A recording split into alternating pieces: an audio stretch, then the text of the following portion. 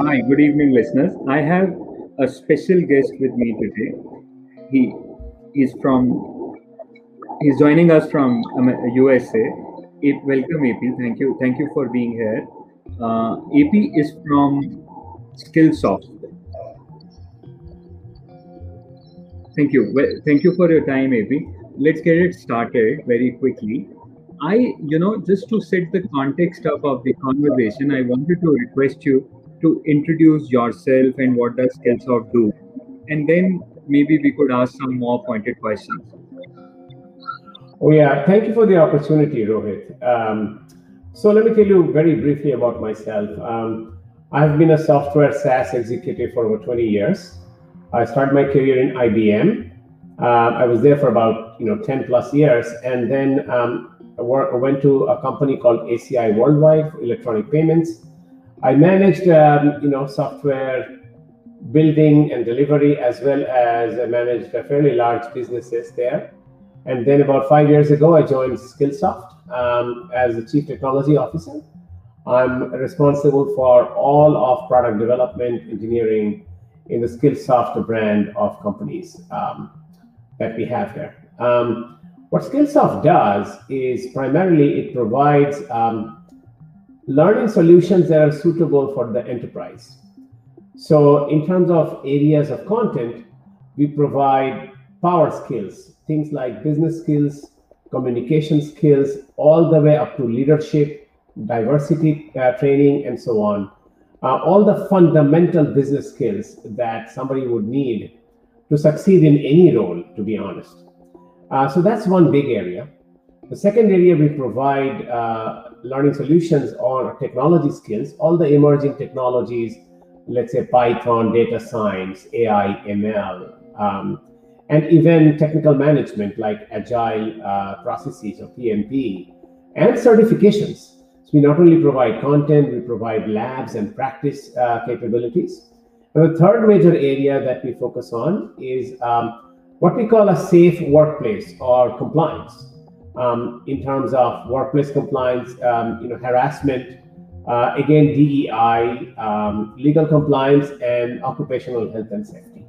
We provide all of that in a very open platform called Percipio that not only serves up Skillsoft content, but is able to actually incorporate customers' own content that they have, as well as any third-party content that they would want to surface through the same platform, such as YouTube or some other licensed content. Thank you. You're a SaaS leader, as I understand, and India is seeing a massive growth in the entire SaaS startup ecosystem. There was a report by Google and SL Partners, if I am not wrong, that India will have almost $10 billion revenue industry, 8% of global share. I wanted to ask you a very pointed question. Why do you think SaaS, whatever the ecosystem is becoming what it is? What is driving the growth, and where do you see Indian ecosystem being getting into or going into from here in next 3 4 years? Yeah, great question. In my experience, Rohit, what I've observed is the biggest driver or attractiveness of SaaS to any customer is a time to value, right? You're making an investment and your time to value is almost instantaneous. Comparing it with the older world of, let's say, on-premise software capabilities, there used to be always this big implementation project. It's not like SaaS is devoid of implementation, but overall time to value is almost probably somewhere between 5 to 8 times quicker, right, with SaaS.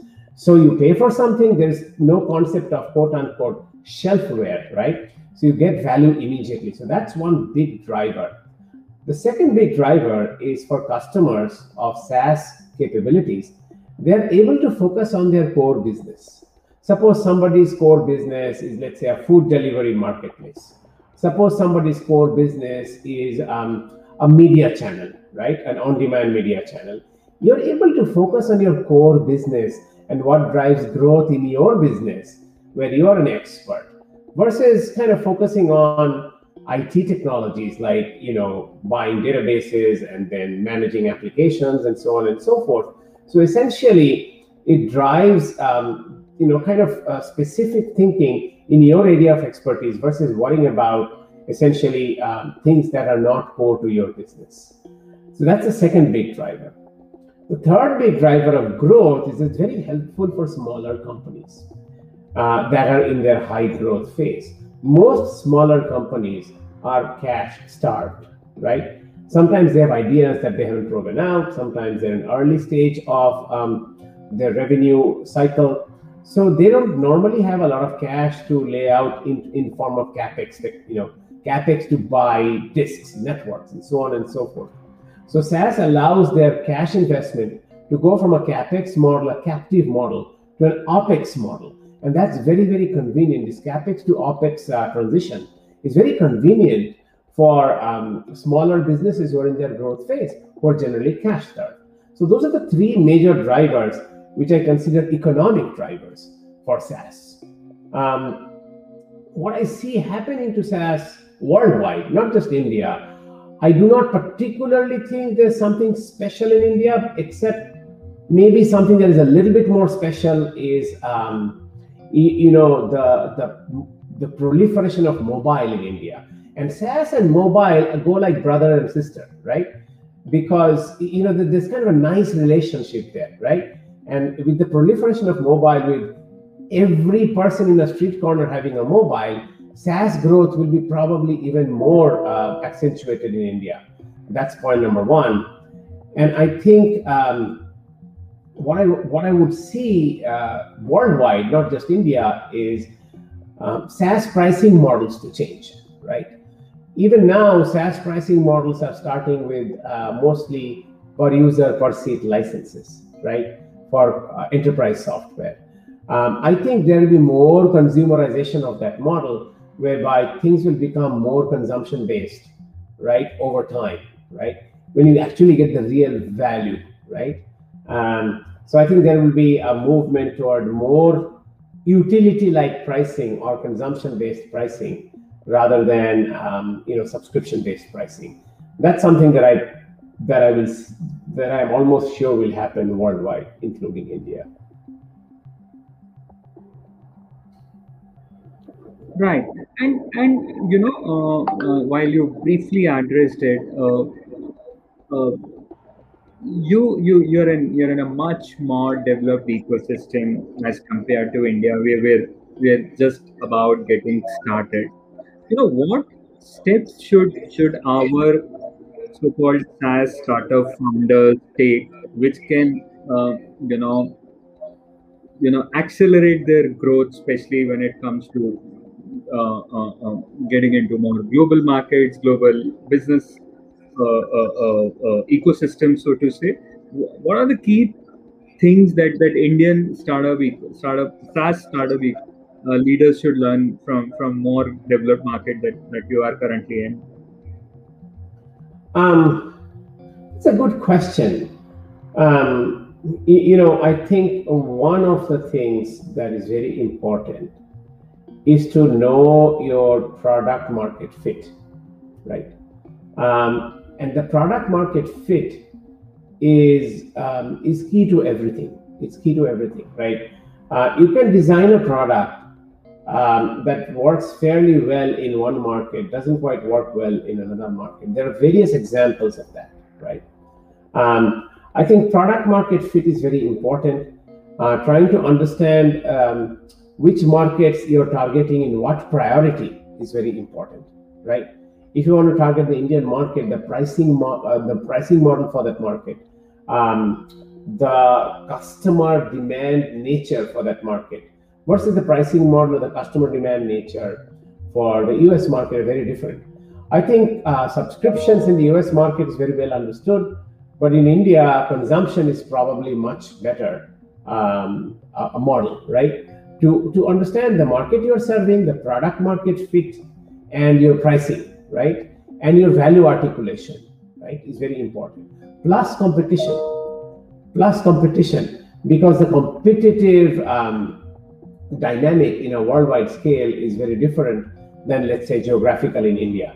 You could actually have a product and you don't have much competition in India, but once you enter a worldwide market, you face competition from startups in other countries as well as established companies.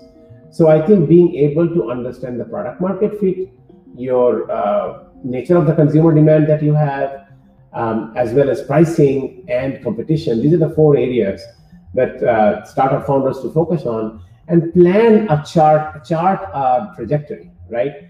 You cannot do too many things at one time, right? Focusing on one or two markets initially is actually a good idea. Right. Yeah. Yeah. Yeah. I mean, I also wanted to ask a leader like you, making it very broad-based question. What do you think of Indian startup ecosystem? Very honestly, are we while see there will always be numbers, considering we are almost 1.3, 1.4 billion people. There are no jobs also, so some of the entrepreneurship that's happening in the country is also very forced, because there were no jobs. People are doing what they wanted to, or what they are forced to do. I honestly want to ask you, from a standpoint, there is lots that been written about Indian startup ecosystem, both from the scale perspective, the technology adoption perspective. Where do you stand as a leader, and what's your thought on that? Um, I think there's tremendous potential, right?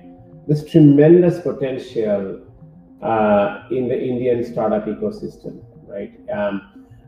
First of all, we have extreme amount of very smart people graduating with more volume than any other country from the technology institutions as well as other institutions, not just technology, because technology is not the only thing that will drive startup ideas, like things like agriculture, things like consumer goods and media, right?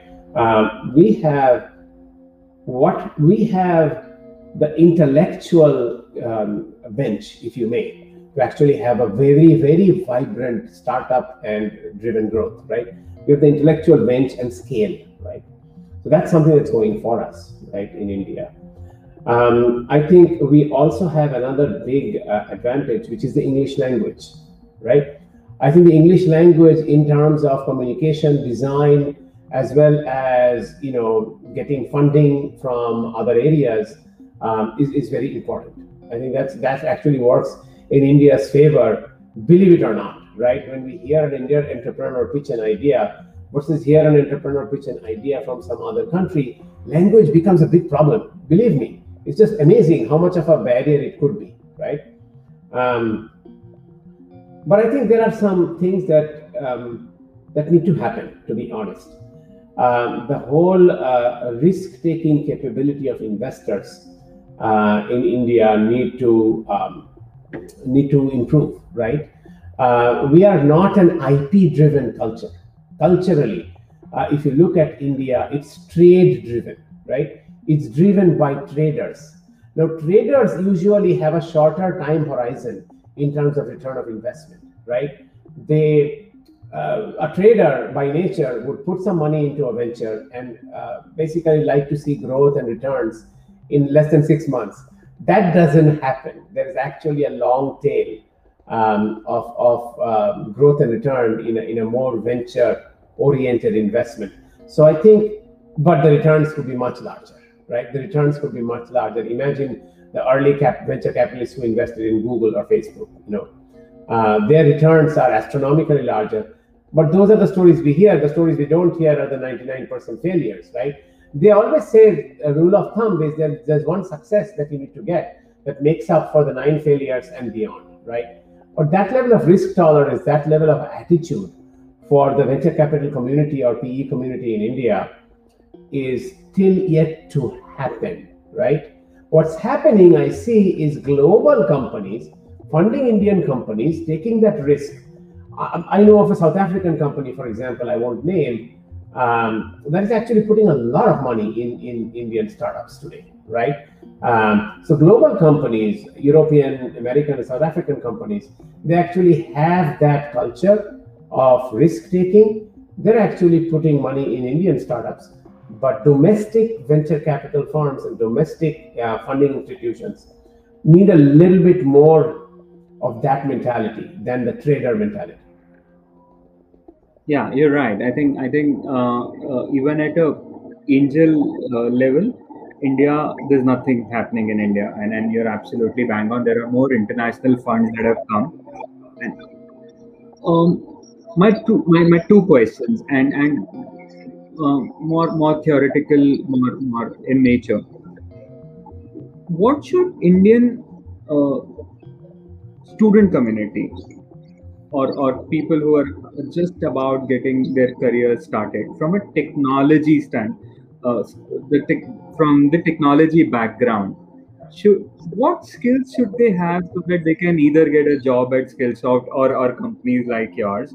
What do you look at, the traits that you look at from a young person who wants to kind of apply to you?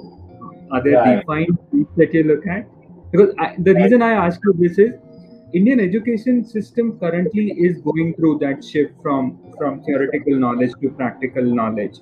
Now, is Indian education system doing the right thing by giving more practical knowledge?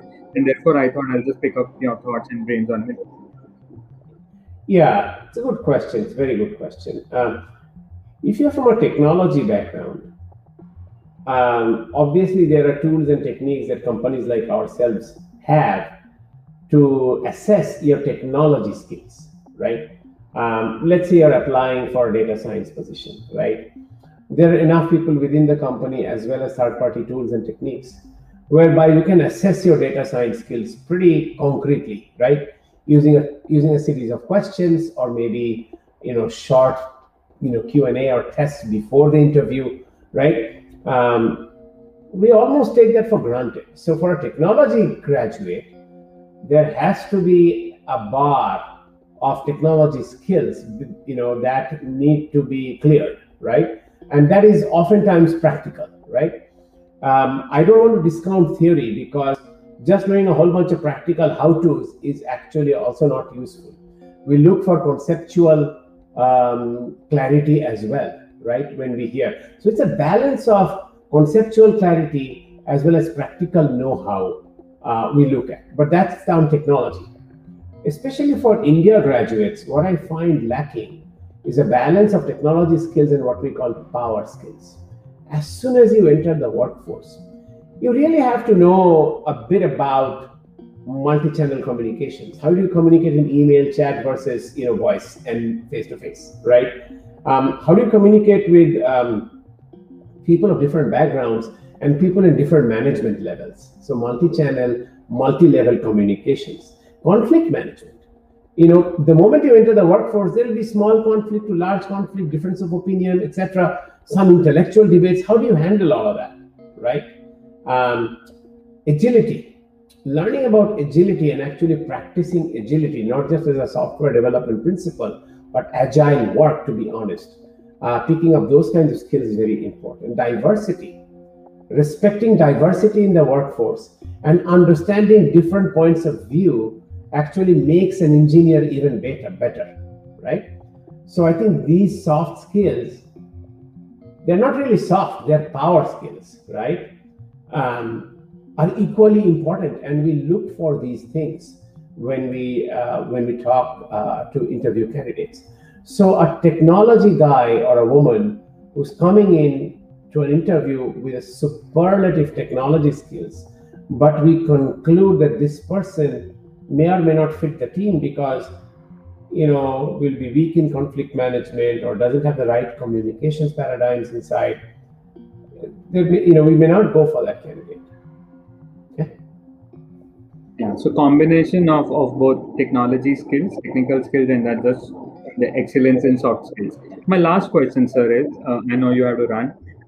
Last, especially in the pandemic context, 18 months they've been very tough. It has been tough for businesses. It has also been very tough for individually. All of us got affected and all. I just want to kind of ask you, how do you keep the flag high? How do you keep motivate? How do you keep yourself motivated every day? And the reason I ask you this is because if you're motivated, the team down below also has that triple effect. What have you done in last 18 months so that the flag has never come down? Yeah, it's a great question. The good news is the good news and bad news is that the pandemic has gone through waves and it's hitting different countries at different times, right? India right now is going through some challenging times, but US went through the same thing. Europe went through the same thing. Now suddenly Japan's picking up, right? If you follow the news, so this virus is very interesting, very porous, and nobody is really safe or immune unless you actually scientifically crack the problem, right? Um, there are only four letters for these type of situations which are desperate, right? The letters are HOPE, hope, right? One has to have hope that things will get better. One has to follow logical, common sense, scientific things and act at a personal level for things to get better. But what do you do with maybe when things are not correct? I think we are more and more entering a knowledge economy, and keeping your knowledge high and reskilling and upskilling using this time is the best thing you can do, right? It's the best thing you can do. So reskill, upskill, use the time to learn more is the best thing you can do, and it'll keep your mind occupied rather than focusing on, next morning I can come down with the temperature, right? There you can, even if you take precautions, you can, but there's no point thinking about that, right? So use the time to learn something new. Great. Reskilling and upskilling. So, thank you for your time today, and look forward to interact with you more often. It was worth it. Thank you so much. Excellent.